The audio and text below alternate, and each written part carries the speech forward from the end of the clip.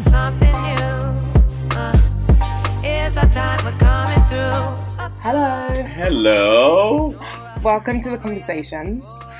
And for this edition, we have Tamu McPherson here with us. And Yay. Tamu, I'm going to venture to say that, you are a blogger, an influencer, a fashion impresario, but fill in the blanks for us. Yes. So right now, I was talking to a friend of mine, and he suggested that I use the title digital talent. Ooh. Because he thinks that it reflects Okay. more of what we do today.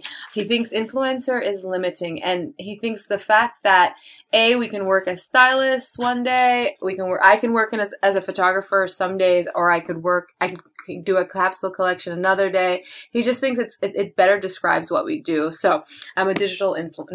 A digital talent. Yes, I'm going to have to co-op that yes. Tamu because I find it encompassing. Yes. Exactly. Very multifaceted. Exactly. Very multifaceted, and it is to that end that we want to talk to you, Tamu. You are multi-hyphenated with all the functions that you say, from photographer to model to creative director to a host of different things. But you're also a mom. Yes, that's my first job, my most important job. Which is how we connected, actually. Yes. Because, a little background, we met when I was 8 or 9 months Deliciously pregnant. Super pregnant. Actually running around, about to drop. Looking amazing. At a New York Fashion For sure. I remember At a her in New her full York pregnancy. Fashion Week event, we were just talking motherhood. We kind of spot each other from across the room. Because she's drop dead gorgeous. Oh, you're too sweet, as are you. And you were just imparting all of this beautiful, timely advice amongst millions of dollars worth of jewelry. It was kind of major. And yeah, we just really connected over that motherhood, my impending motherhood, your actual motherhood. And so that's kind of, I guess, the theme that we're going to explore today. Well, but actually, you know what, Henrietta, I'm to tell you, as the only male in this equation here, and I'm not a mother, but I have to tell you, and I mentioned this to you earlier, I'm just going to throw this out there, Tamu. Being a mother and being a fashion professional, there always seems to be some sort of incongruence there. For me, based on what I see, based on what my peers and friends say or don't say about their lifestyle, I've never really seen it on display where the motherhood is really right in sync with the career and everything is just flowing. I never see that so much in fashion, considering it's such a woman-centric career field. Well, I think that this is true for so many creative industries. And I think in fashion, it depends on what you're doing. If you're a journalist, for example, and you're traveling a lot, definitely, when you think about our colleagues who will do 3 weeks of traveling away from their families, how do they manage that? And some of them don't rotate with their colleagues at their publications, and they do that, or the long hours. But I think at the end, when it's time to have a family, you have the family and you make it work. I think that's the thing. And I think most of us that go into any career, really, when the time comes, and you learn how to manage it. But this past year, I interviewed someone, Grace Bonney of Design Sponge, and she interviewed 100 women and in different creative fields. And what she came across was the fact that we women, mothers, hold ourselves to these really high standards. Even when you have a household full of help, you can't have this perfect plan. Life isn't perfect. Children don't follow a blueprint. Every child is different. They all have different needs. So why do we hold ourselves to this high standard when it's not really possible? Like, you have to go with the flow, she was saying. You know what I mean? And then we can't beat ourselves up if it doesn't work out the way that we plan. You do work within the digital space. Do you not think that that's really challenging, to not beat yourself up or never feel like you're not doing well enough when you kind of are mapping against other women who, a lot of whom just seem to be juggling seamlessly and doing the working out and staying hydrated and being the best at their job and looking fantastic? And it can feel, the lack of conversation around motherhood can make you feel like you're never doing it right, or it's almost impossible to go with the flow. I guess because I don't study those women is the reason why I'm not affected by that perfect world that they're communicating and sharing. I think the fact that I'm still connected with my friends who are mothers, and that we have these natural, organic, authentic conversations about our hopes and about our fears related to motherhood. I feel like I'm in another space. You know what I mean? I could look at those pictures and I know what's going on in my life and I know what's going on in my friend's life. And that's more of a reality to me than this perfect world that they're creating and that they're sharing. And then I come across these women who are so honest about it. And I think that's what moves me. For people looking in and for people who are seeing these picture perfect representations of what motherhood can be, that it can be dangerous for them. And I hope there are more women out there who are communicating the complexity of juggling a career and motherhood. And I hope that they find those women to reference so that they can come to peace with what's going on in their lives. We are responsible for little human beings. Right. And it does shift your perspective massively. But do you, in what you just said there, does it call for fashion professionals to really, really compartmentalize their life, keep the kids over here and then operate in the fashion lane over here? Is it a case of such?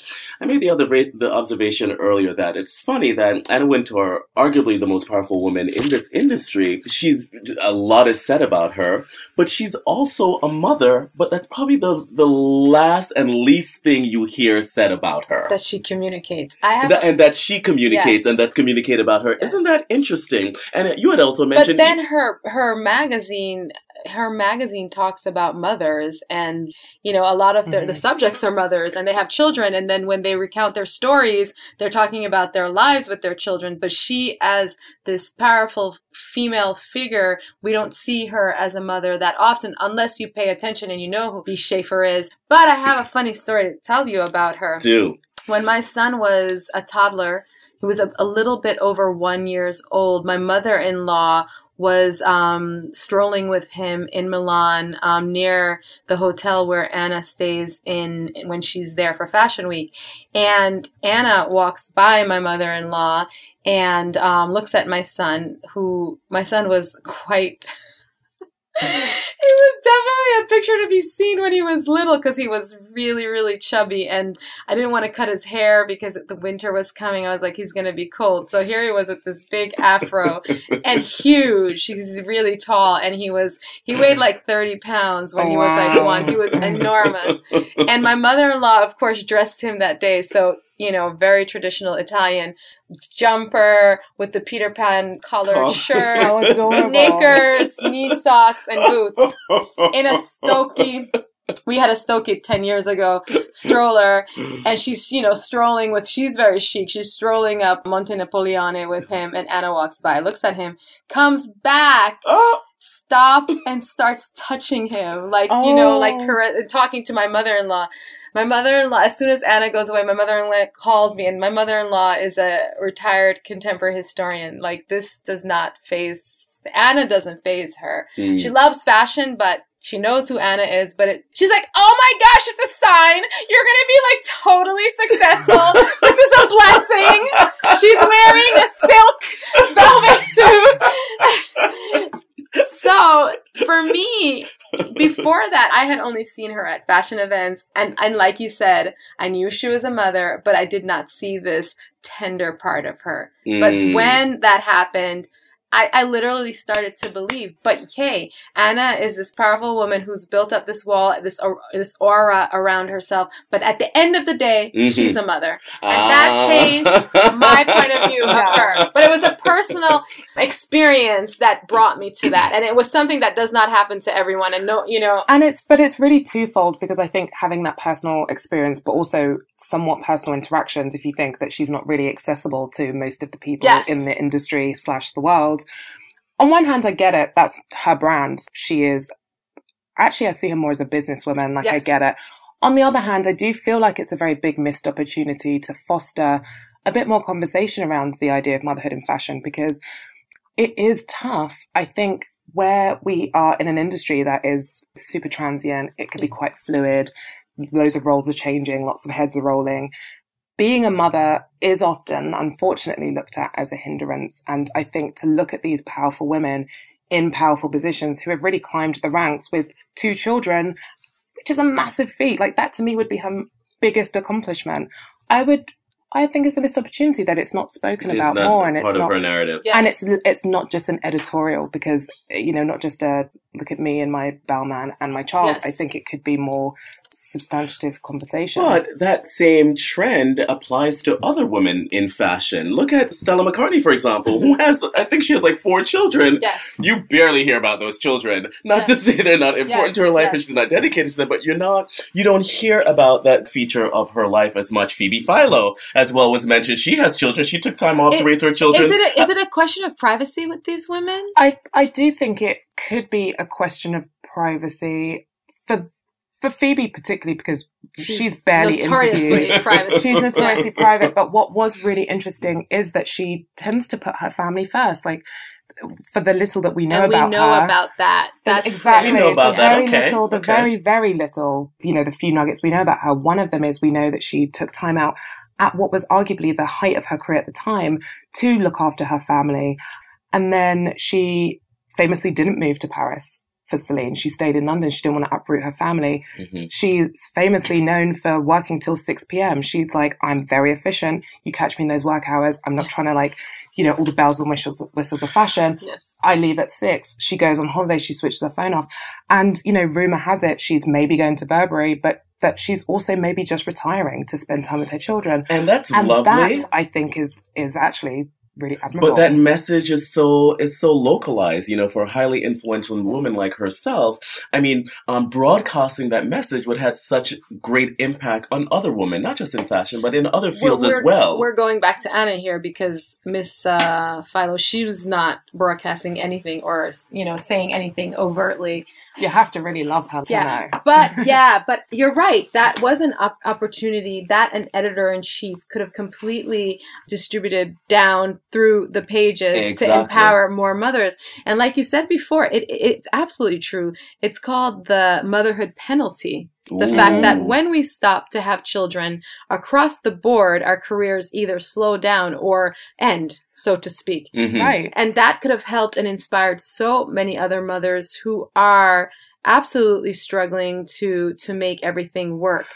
But there is an intersectional piece to this, which is why I think Anna holds more power than someone like a Phoebe, because Anna is in charge of crafting narratives and stories in a way that Phoebe isn't. Mm-hmm. Because the Phoebe standpoint is, even if she was broadcasting and is like, this is my choice as a mother, a lot of women, particularly in fashion, who are being paid pittance would be like, amazing you can afford to do that. I can't afford to take 3 years off to look after my, you know. Yes. Mm-hmm. So it does become quite situational in a way that I think from media standpoint, or those women who are able to craft narratives around their persona or their career or the pages of magazines or on media platforms, I think there is a bit of a responsibility, as well as female-helmed companies, to implement policies that are helpful to mothers. No, go ahead. Well, I was about to say, I keep thinking about this. I've been in this business a really long time. I know I'm in my 40s. I know a lot of women who've come up through the ranks of this industry. And, you know, the issue of children certainly has come up or has not. But I have to tell you, I could probably count on my one hand the amount of women who have spoken to me over the years about family planning, having children, choosing that time, making that a part of the framework of their life. It's not a thing in fashion, I have to say. And when I see someone with a child, it's like an anomaly. You're kind of like, oh wait, what? Like you have a child and you're in fashion and you're raising. But now though, in the last 3 years, in magazines and websites, a lot of women have had children and are pregnant. So there's a lot of pregnant. At the moment, actually, Okay. I wonder how that's going to change things. But the other thing too, do you think it's generational? Because I had my son. I turned 31 in the hospital. These girls are in their 30s now, having their children. So it could just be like this generation, what we're seeing right now of young editors who are kind of senior now. I mean, they started maybe when they're 21. Now they're like in their 30s. So they are starting to have children now. We didn't see much between 23 and 30 justifiably because they weren't having children. And the senior editors like the Virginia Smiths, I'm pointing to Vogue a lot, excuse me. Or like maybe you would say the Christina O'Neills. Christina has a daughter who's my son's age. My son is 10. And she has a new baby. Son, yeah. So like she would have had her child 10 years ago, and then maybe you wouldn't have seen. I just can't think of other women, but maybe Cindy Leave of Glamour, for example. She's leaving Glamour, but she's told me one time that when I was in Paris, my son, we found a new nanny, and she started in September, which is for us was the worst time to start because she hadn't had a lot of time with him. And that month, for some reason, both my husband and I went away. Usually it's just me that goes away for Fashion Week, but my husband went away for work. And here he is with this nanny that he doesn't know. And the poor child was so nervous that he kept waking up during the night and going to where her room was and standing in that hall outside of her bed until she would wake up and bring him back to his room. So what I wanted to know is how long was he standing in the dark just to be near her? And I, at that point, when she told me that, I canceled everything and I went back to Milan because I was like, so my heart is broken that this like 7-year-old is now standing in the hallway for 10 minutes, 20 minutes, 30 minutes until she wakes up and realizes that he's standing there and my heart is broken. So I'm leaving. So I mentioned this to like, I think Cindy, and she's like, you just have to listen. You have to listen to your children.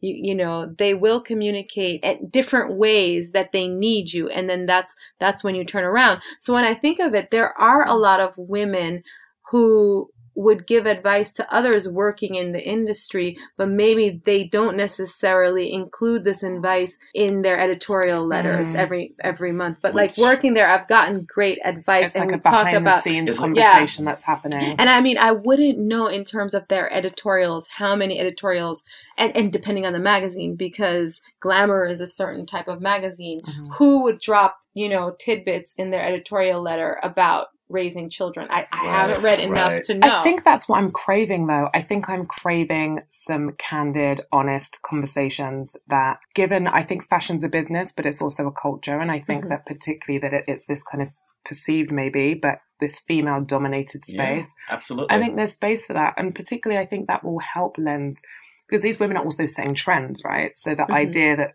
the people that work in decision-making positions within the businesses. I'm actually from the other side of fashion, where it's the kind of more corporate business side of it, behind the scenes, you might say. And my struggles have been trying to navigate being a new mother and working full-time, because a lot of those opportunities weren't available to me in terms of just maternity benefits and timely responses to things, and just given it's such a big life change, I wasn't even looking for the advice to be imparted and me seeing how to, the examples of how to do it correctly. I was just looking for like, how can I navigate this in a way that makes sense? What are the policies? Like, what's the maternity structure? It was really challenging. And I just think that given that there's so many women in this industry, there's a responsibility to just have a bit more of a coming together, I think. I agree. But now, Tamu, do you feel that being in Europe, does that have a greater ease in the arrangement, let's say? I mean, you live in Milan. Definitely. I mean, I was never, apart from the time that I worked from Grazia, I was never in a structured setting. Because I've always worked for myself. Right. But two things here. In Europe, in most countries, you're going to have a maternity leave that's 9 months. In Italy, you can stretch your maternity leave out. I don't know if it's automatic 9 months, and then after that, your salary is reduced by a certain percentage. But you don't lose your job. You're not being replaced. Your job is secure. And then after 9 months, you get a reduction in salary. But it is extremely hard to fire anyone in Italy. So women are more in France. Well, yeah. It's different schemes, but very similar. So there is more security there. But, for example, I think the birth rate in Italy is lower also. So they're not having that many children. Just that's an aside. That's an aside. And I don't know why. That's an aside, and I don't know why. And also the age of pregnancy it's much higher than here. So that's something else. But me personally, I know that when I went to work in a structured setting, I personally decided that I would put off a second pregnancy so that I could concentrate on my job, you know. And I remember I had this gynecologist, my gynecologist I no longer visit with. He was like, he had the nerve to tell me, listen, don't put your work in front of your career. He was like, it's important. Your family is more important. And I was just like, okay, listen. Don't put your work in front of your child. Yeah, don't put your work in front of your family. Meaning like, right. Don't wait to have another child, you know. And I was like, thank you for that information, but I didn't ask. I didn't ask. I'll choose how I approach my living. Thank you very much. But I made I decided not to go ahead with the second. I waited, and then, I mean, I still don't have a second child now because it but those are the considerations though, because you do feel a little bit like, well, you know, I just had this first baby and now I've and I have to like work a little bit longer to like then announce I'm having a second, because there is a little bit of an eye roll when you announce you're pregnant. Let's not get it twisted. But the fact that you work for yourself, do you feel freer? You just seem to just radiate this kind of ease, and it just feels like you're really owning your path. Do you feel like that's attributed a lot to just having carved your own path? Well, no, I think that I'm extremely fortunate to have a partner who is very present and who is really capable of organizing things. So I can totally be free. So I don't know if other women in my situation can feel as free as I feel, because I have a huge support system. I have like a mega support system at home. And so that's why I can be free. But from an emotional standpoint, no, I'm in the same position as anyone else. I am the mother to a little human being, and I think about the same things that anyone else thinks about. And I probably, I totally think about the exact same things. You know how it is to be a mother.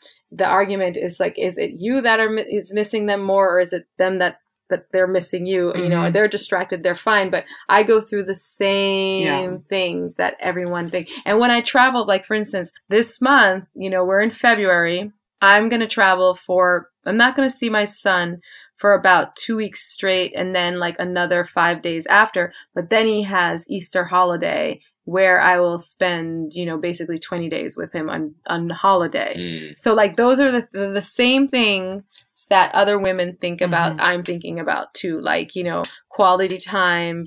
When will we spend quality time? What are we doing when we spend quality time? How do I make up the fact that I'm not home for X weeks at a time? How, you know, thinking about, is he stimulated? Is he does he have the perfect set of activities? No, I'm there, but I have a huge support system, and that's what makes it work for me. And that's why I can be so, you know, so relaxed about things and mobile. But the other thing too, the minute that I sense that he's in any way suffering from the fact that I'm outside the home, then I have no problem canceling things whatsoever. You know, but like to what you said before, can cancel things. Now another person, if they are the main breadwinner in the family working in fashion, they can't cancel things and go home. But that's a reality. And that's what I was about to ask to both of you. Are you involved in situations where younger women are looking up to you guys or asking you guys questions based on the paths that you have taken, based on you having children, based on you guys making it work? Like, are you advising? It's so funny you mentioned that, because I actually am having a lot of conversations with former team members, friends, particularly those who are few years younger than me. Like I'm 34, so girls that are approaching their 30s, a lot of whom are talking about waiting to have children because they feel like they're in this point where they're finally coming up and they're making money. And, you know, so I think it's like a cultural, generational thing where we might have a bit more of a traditional pathway set forth. A lot of these younger women are thinking about the opportunities ahead. Like, actually, if I really put my time into this tech company, or if I transition to tech, or if I start my blog at this point, and then by the time I'm 35, I would have made it, I could settle down and have kids, or I could own my own business and then have kids. That's a lot of the conversation, which obviously I can't dictate either way, but a lot of women I'm finding are wanting to put that off, to have the freedom to be able to not really have to navigate the system in the way that maybe I have.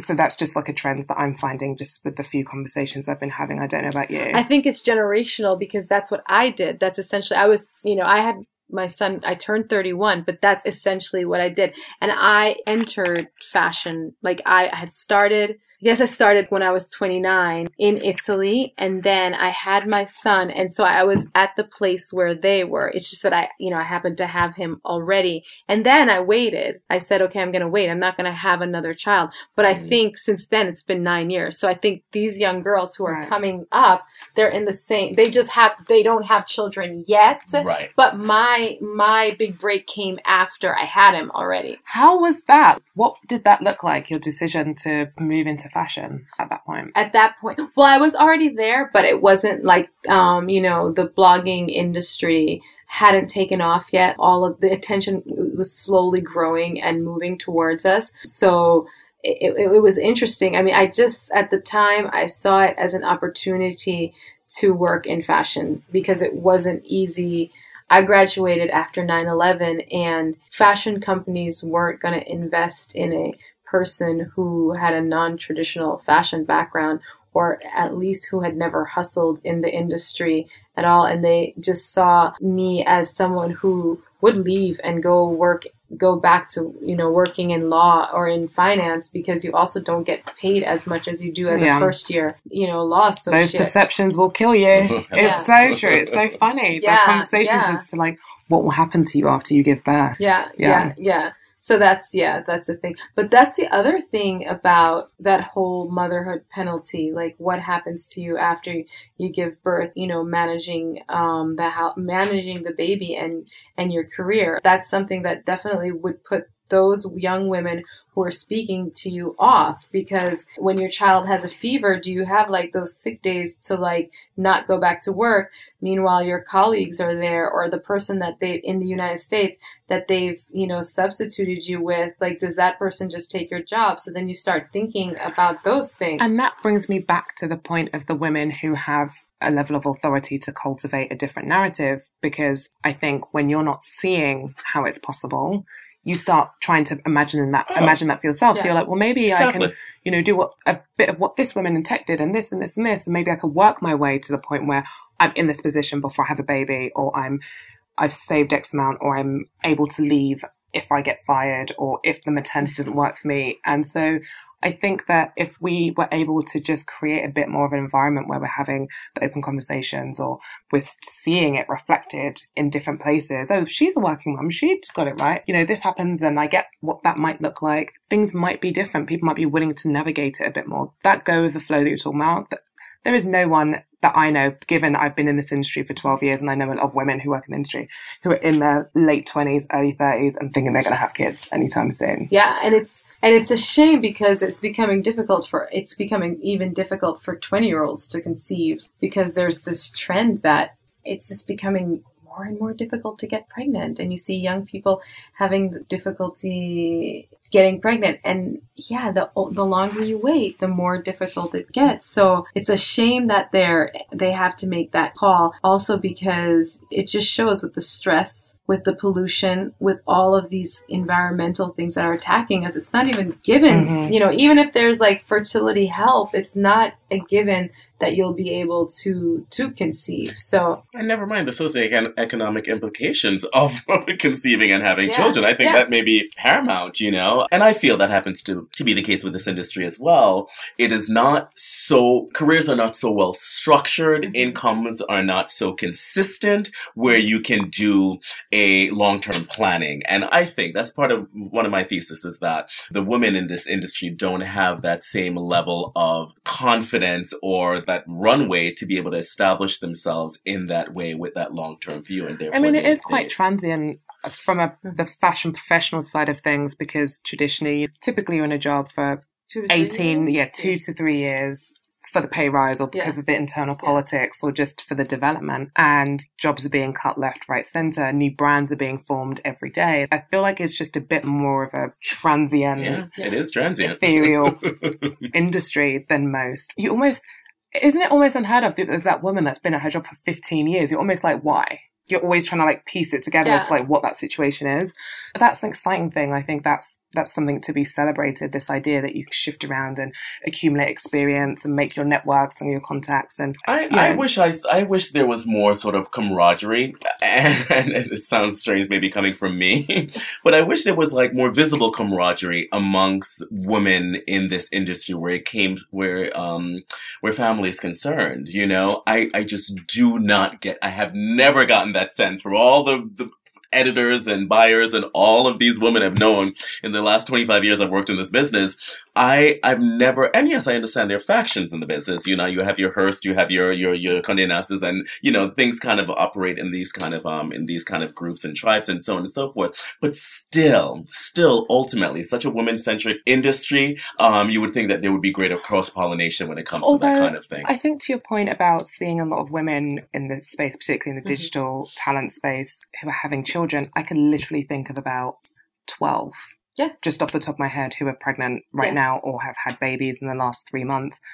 I think it's going to be interesting to see how they navigate the space, because there is a level of, I think, just the careers or the paths they've taken are just more conducive to just a more candid reveal of what working motherhood is. Okay. But also you see companies that have a social cause at its root or lead from a space of empathy. So from like Glossier to The Wing to Outdoor Voices to all of these businesses that are coming up, female-owned, young female-owned, who are not the traditional matriarchs of like the Anna Winters and the other women who are gatekeepers and saying this is what I do and this is not what you do. I think this is awesome. I think this is probably going to be the shift. Mm-hmm. I think this is going to be the shift because the medium is changed and it's a medium that you can be more candid and you're speaking really directly, and these are all brands that speak directly to their followers and supporters. And the storytelling is, like you said, very candid for these women. And, you know, for example, Eva Chen, she shares so much about her children, and as will, you know, anyone in her circle who becomes mothers soon. But that's it. Here we are in the media shift. So we can say, prior to this, women in publishing were not using their voices to empower or enhance the live actively, because they are mothers, they do have children, but maybe they, like you said, they lost that opportunity because they didn't see it. They just didn't see it. It was something that was discounted. Whereas this new generation, who is also very much about women empowerment, as was the prior generation, but it's out there. And we are in a time where all different kinds of causes, like you said, social causes are being put at the forefront of our communication. And I think we're all about that. And I think what might happen is there might be, as we continue to talk about pay equality, I think we'll probably start to break down the different aspects of it. We'll start to talk about the fact that this motherhood penalty, what it means to our careers.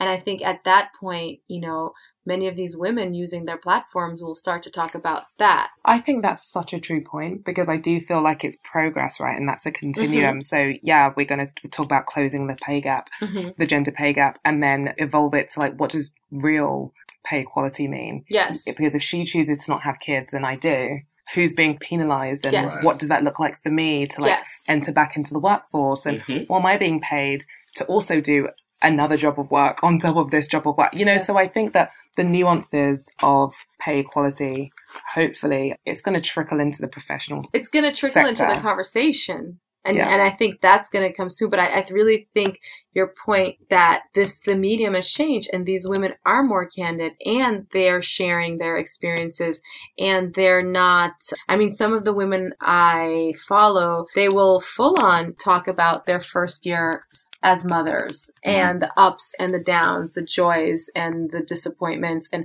what it's done to their relationships. And they are sharing this information. That is the difference, because I guess what women 20 years ago felt was relevant in terms of storytelling, you know, through their, but I mean, the platform is completely different. You were featuring other people and you didn't really enter as much. Whereas when you are the main character when you're the subject on your platform and you're creating content and you're trying to create authentic content, then you are going to talk about all aspects of your life that you think will be helpful, because you're directly talking to @Jane that follows you. So I think I think what it is a evolution of communication, media communication driven by the social media, you know? I love that. Wow, Tamu. I mean, this subject, as we always say, this needs more airtime, and Yes. it will get more airtime for sure. But thank you for sharing the struggles, the juggles Thank you, on Mama. this motherhood life and fashion with us. this evening. Thank you. Thanks, Tamu. Thank you. Bye bye.